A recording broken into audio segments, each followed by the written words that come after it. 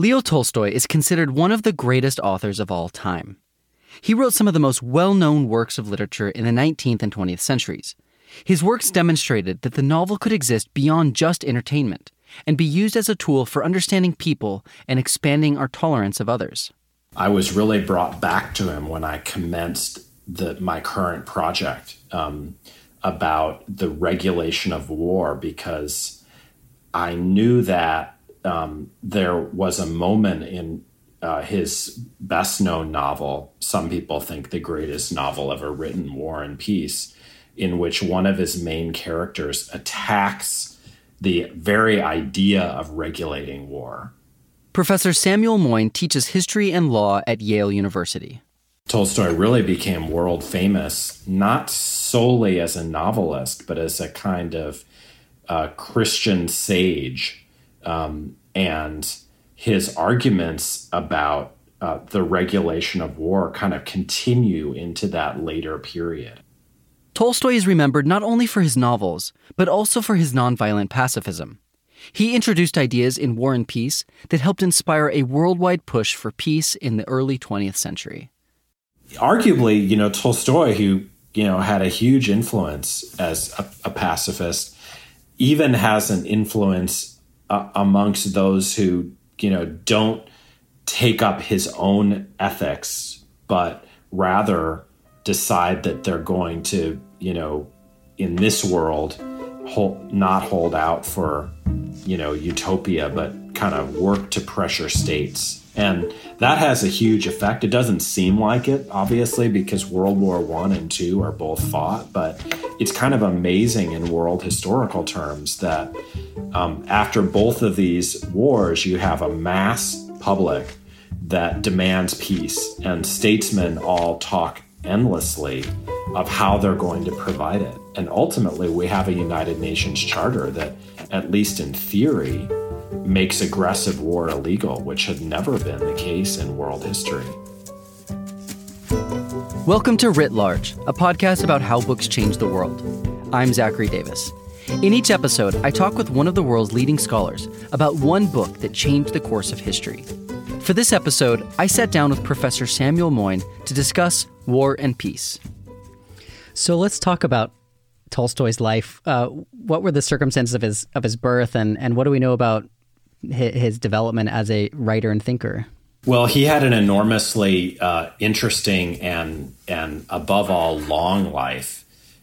He really lived for the bulk of the 19th century and kind of was omnipresent in Russian culture after the 1850s. He was born in 1828 and died in 1910.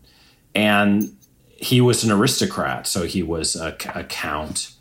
He had a big estate where, especially in his middle age and later, he spent all of his time south of Moscow. Tolstoy grew up on this estate and later inherited it from his parents, who both died when he was a child. He studied law at Kazan University, but dropped out halfway through. He spent a couple of years in Moscow, Tula, and St. Petersburg, gambling and drinking. In his mid-20s, Tolstoy joined the Russian army as an artillery officer and served in the Crimean War.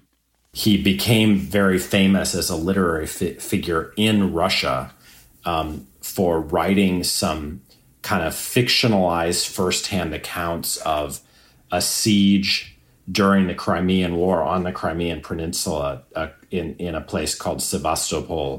He went to Europe twice during the war. On his second trip, he met influential figures such as the writer Victor Hugo and the French anarchist Pierre-Joseph Proudhon. He also witnessed some horrific events, including a public execution in Paris. This was a turning point for him. After this event, he began to see government as a conspiracy designed to exploit and corrupt its citizens. From that moment onward, he vowed never to serve any government again. These experiences were hugely influential for young Tolstoy. They transformed him from a privileged, aristocratic author to a nonviolent anarchist. And actually, that's the moment when he first begins to worry about the idea of making war more humane. This idea stayed with Tolstoy until the end of his life. He illustrates it in his famous 1867 novel, War and Peace. At its core, War and Peace is a story about aristocrats and the Russian people experiencing the Napoleonic invasions of their homeland. And it's a kind of nationalist book because it's an account of how Napoleon is defeated by the genius of the Russian people more so than by the aristocrats and even the Tsar who lead the country. The novel focuses on France's invasion of Russia in 1812, led by Napoleon Bonaparte.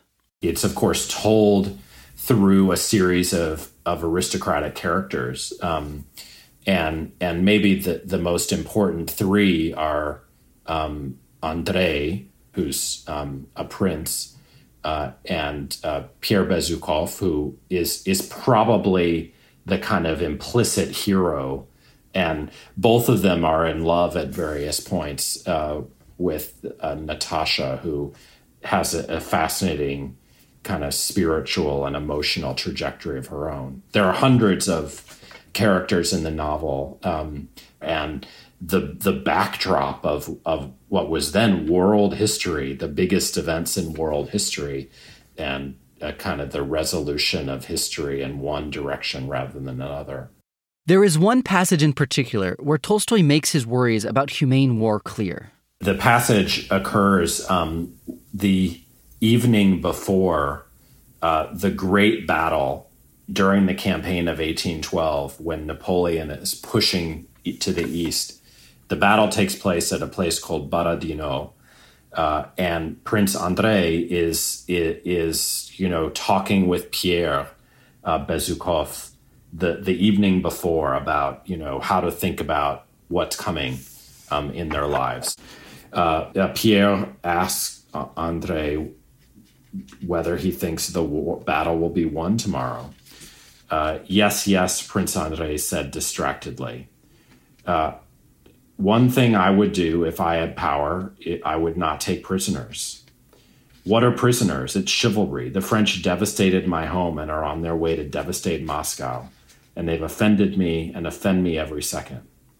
They're my enemies. They're all criminals to my mind. They must be executed. If they're my enemies, they can't be friends. Yes, said Pierre, gazing at Prince André with flashing eyes. I agree with you completely. Take no prisoners, Prince André went on. That alone would change the whole war and make it less cruel. As it is, we've been playing at war. That's the nasty thing. We act magnanimously and all that. It's like the magnanimity and sentimentality of the lady who swoons when she sees a calf slaughtered. She's so kind she can't bear the sight of blood, but she eats the same calf in sauce with great appetite. We're told about the rules of war, about chivalry. It's all nonsense.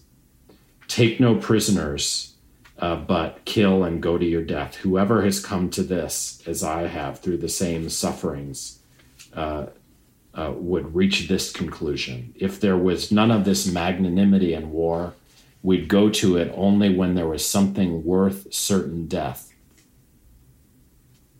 So the passage concludes when Prince André says, the whole point would be to cast off the lie as, giving up hypocrisy. If it's war and not a game. There weren't any official laws of war at the time, nationally or internationally. But there were customs. It was widely understood that if someone surrendered, you would take them prisoner and look after them, feed them, and treat them humanely. And especially if they laid down their arms and surrendered, you wouldn't kill them. But you could.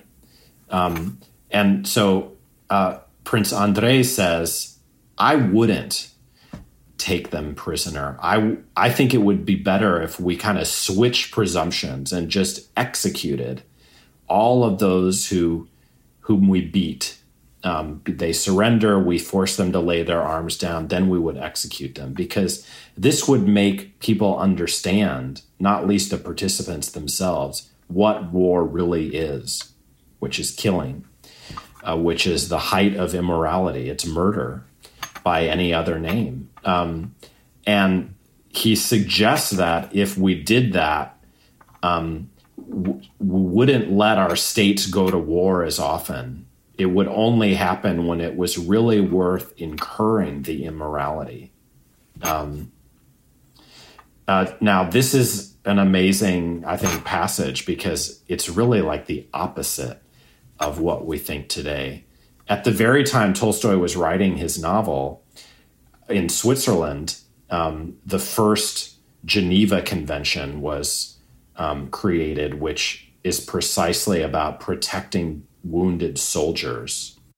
The first Geneva Convention Treaty was created in Geneva, Switzerland in 1864. This agreement defined the basic rights of wartime prisoners and ensured sick and wounded soldiers would be treated humanely. And in our politics, we think war crimes are like the worst thing ever. We had a whole debate in American politics about how horrible torture is. Not war, not endless war, but what happens to those we capture.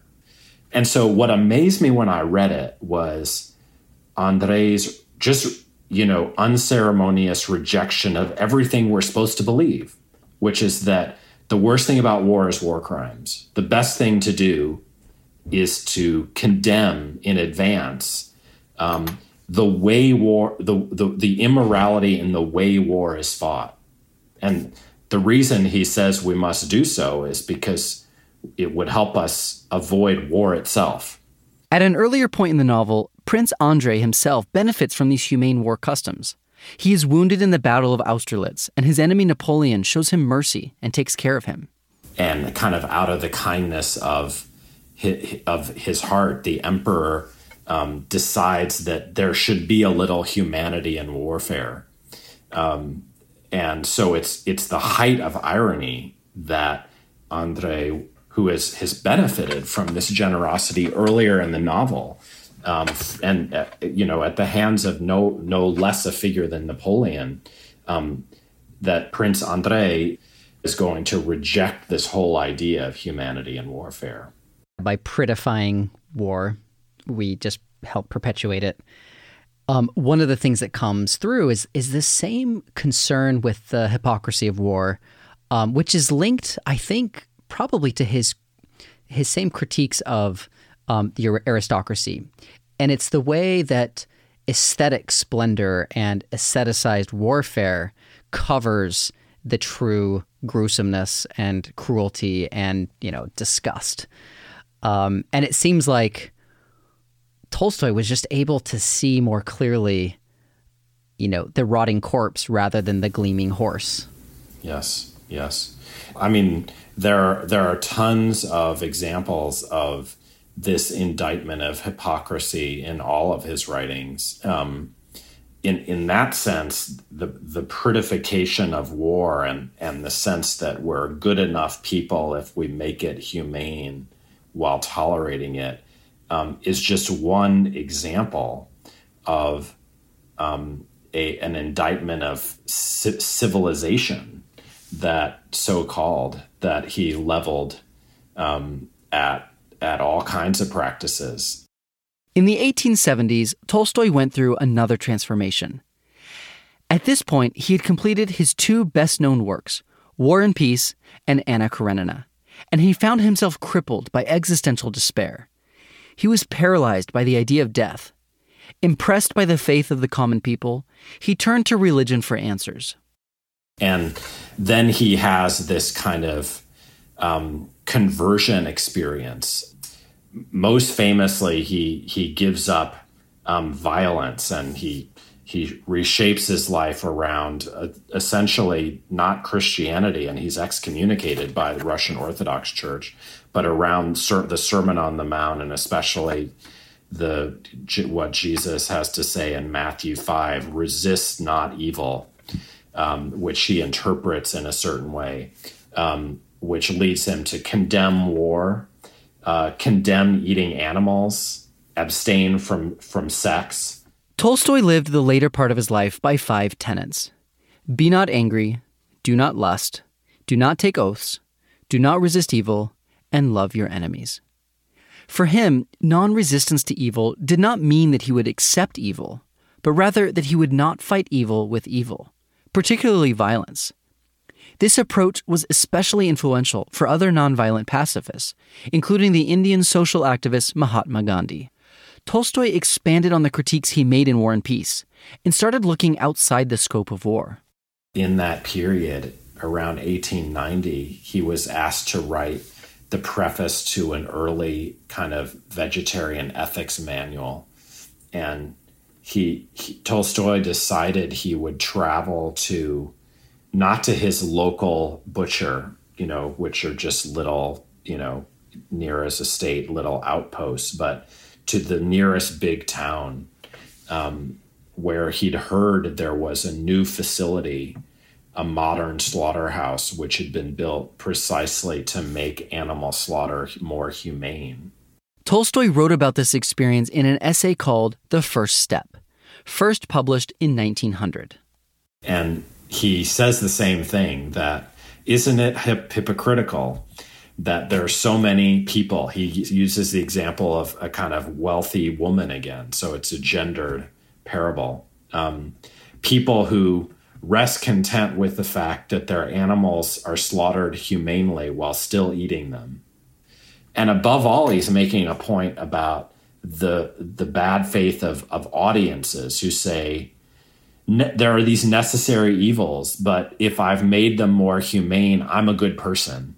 And that's just like the lady already in War and Peace he sees is a hypocrite for allowing herself to believe that she's a morally good person by demanding humanity in the slaughter of non-human animals. Tolstoy referred to slavery to help us think through this same problem of the effort or the intention to humanize can prolong suffering rather than eradicate it. Could you tell us what was he saying about American or other slavery? So, it is a separate argument in the sense that if you indict the bad faith of an audience, it doesn't exactly matter if they're recognizing their hypocrisy and abandoning it would make a difference. It's still wrong. But he did often make arguments about how actually making these terrible practices more humane made them more long-lasting. And his favorite example was chattel slavery. Chattel slavery was the most common form of slavery in the Americas. Human beings were bought, sold, traded, and inherited as property. The United States and parts of Europe supported this practice during the 16th, 17th, and 18th centuries, and it was a key foundation of their economies. And so it's just like with war, there were laws to make slavery less cruel. And Tolstoy says, after the fact of an abolitionist movement that has succeeded, we look back and we say, what an outrage that people tried to make slavery humane. Especially if, and some historians think this happened, making slavery humane made slavery last longer. So Tolstoy says, if that's the case, how can we risk the moral error of allowing war to last forever, or certain wars to be what we call forever wars, like in our current history, when we make them humane? Now, there are fair responses to this kind of argument. You might say, well, we could eradicate chattel slavery, even though no one thought so for millennia. And it's just not the case with war. And for that reason, we should make it humane instead. Tolstoy believed that by making war more humane, it paradoxically made it more permanent and harder to challenge. I think that was Tolstoy's ultimate position because, of course, he became a pacifist, not someone who, like Prince Andrei, was calling for more brutal war in the name of peace, but someone who just said, turn the other cheek, don't fight. But then you have things like humane occupations and humane wars that seem to be low level, tolerable domination. And it's not as if, giving up the cycle of violence leaves you with peace. On the contrary, they leave you with endless occupation and drone warfare and special forces. And so we have an invisible war that goes on forever. Let's go to the mindset of that nice lady who condemned the poor animals but enjoyed her roast lamb. Is it a failure of imagination? Is it that you can't get to abolition until after the fact, and so you require a vanguard of the particularly imaginative progressives? Absolutely. I mean, I think we're all morally compromised. We're all living, even if we're weak, in the midst of unjust structures, and we're all. I mean, the goal, I think, of anyone who's decrying hypocrisy is not to pretend to purity. But that doesn't mean we can let hypocrisy pass either. So I think he's saying we're weak and we allow ourselves, out of our complacency, to tolerate things we ought to consider wrong. Tolstoy drew on the abolition of slavery as a model for how we can eradicate other aspects of our modern world, aspects that we've tolerated for centuries, but know are wrong. And Tolstoy says now we have it's a mass conviction that slavery is not only wrong, but can be abandoned. And so the question is how we got over that threshold, which is an amazing fact that anyone given the track record ever did cross it. And he really says, just consider that the same step might be available with respect to other practices like war and eating animals and so forth. Is there a political philosophy behind his nonviolent tendencies?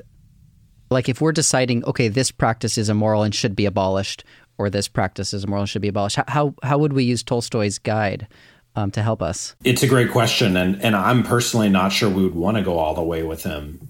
It's not a full-fledged, let's say, political philosophy that maybe you or I could defend, but he did take it pretty far, and he, these books that are less read now, but are, were enormously influential on Gandhi and so forth, do deserve serious consideration. Tolstoy felt that violent revolution was just a recipe for domination, and rejected violence, including violent revolution. But it was in the name of a kind of abolitionist movement. And, it is totally applicable, not just to animal rights movements in our day, but also to prison abolition, which used to be unthinkable. Now is, multiple issues of the Harvard Law Review are about prison abolition.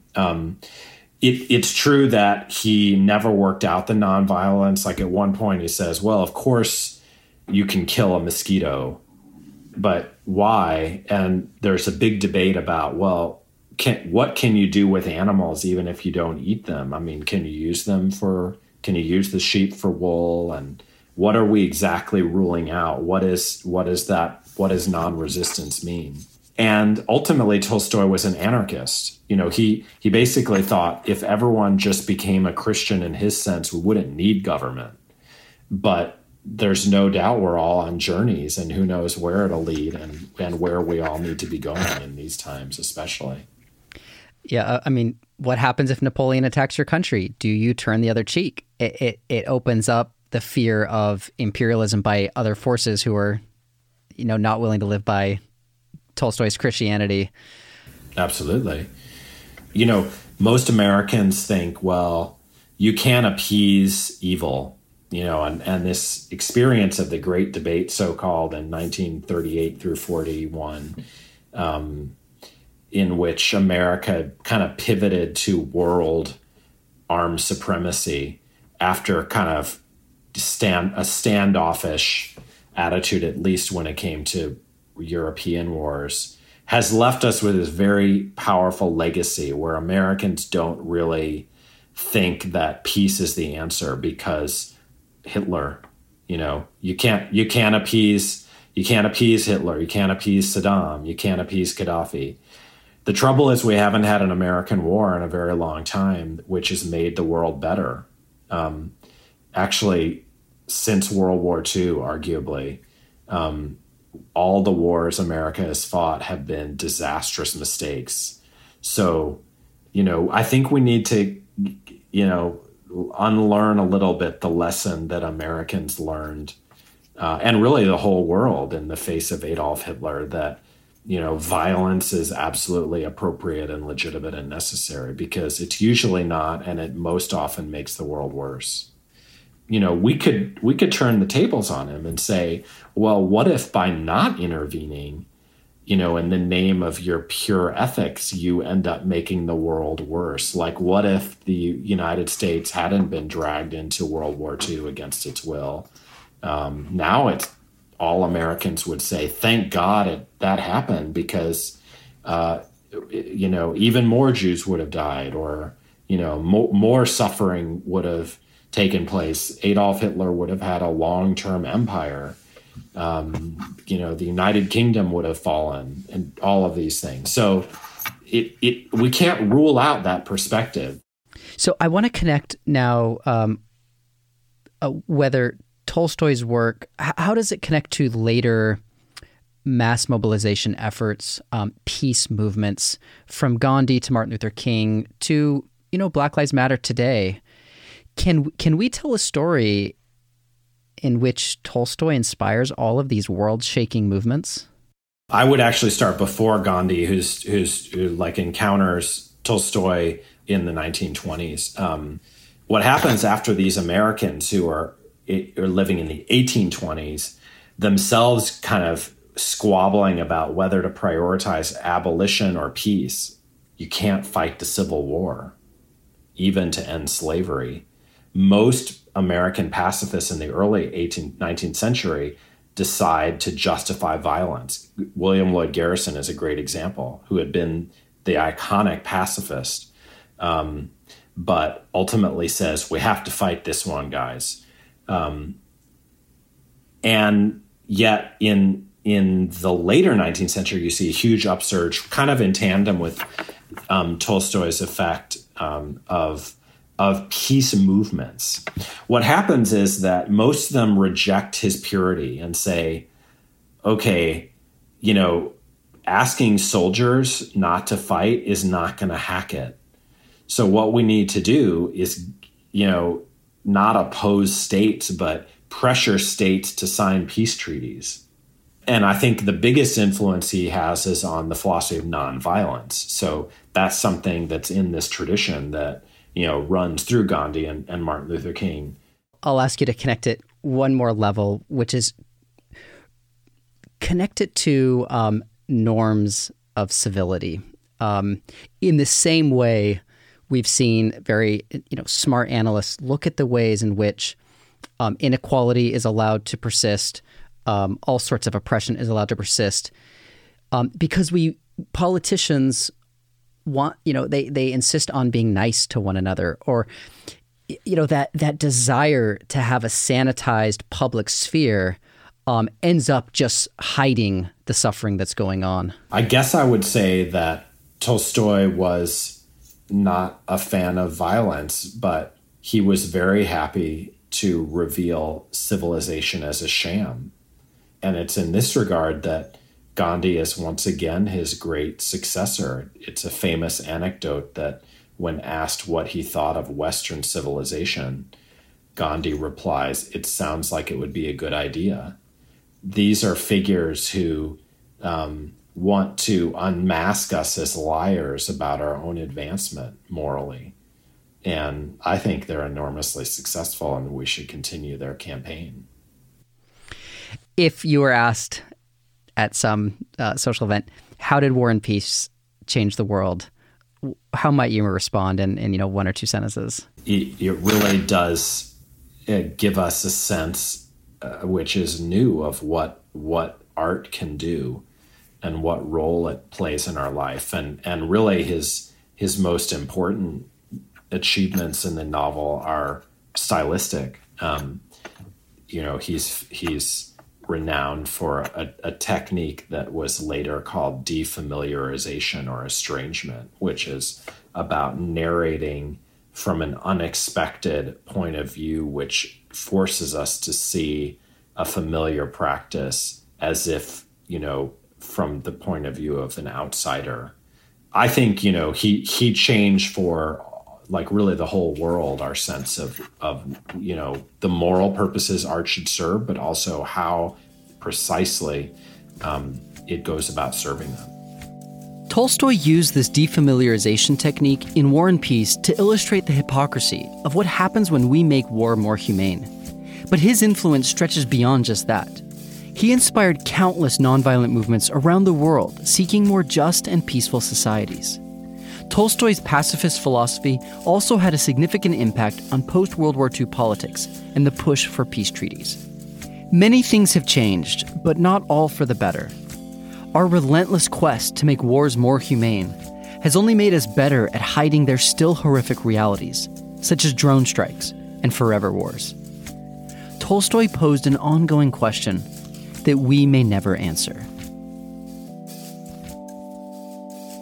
Writ Large is produced by Galen Beebe, Jack Pombriant, and me, Zachary Davis. We get help from Liza French. Our theme song is by Ian Koss, and our branding is by Dan Pecci. We're a member of LitHub Radio. Writ Large is a Lyceum original production. Join our discussion room in the Lyceum app to share your thoughts and hear what other listeners are saying. You can also find us on our website, writlarge.fm. There, you'll find transcripts, links to the books we discussed, and more information about today's guest. Thanks for listening. See you next time.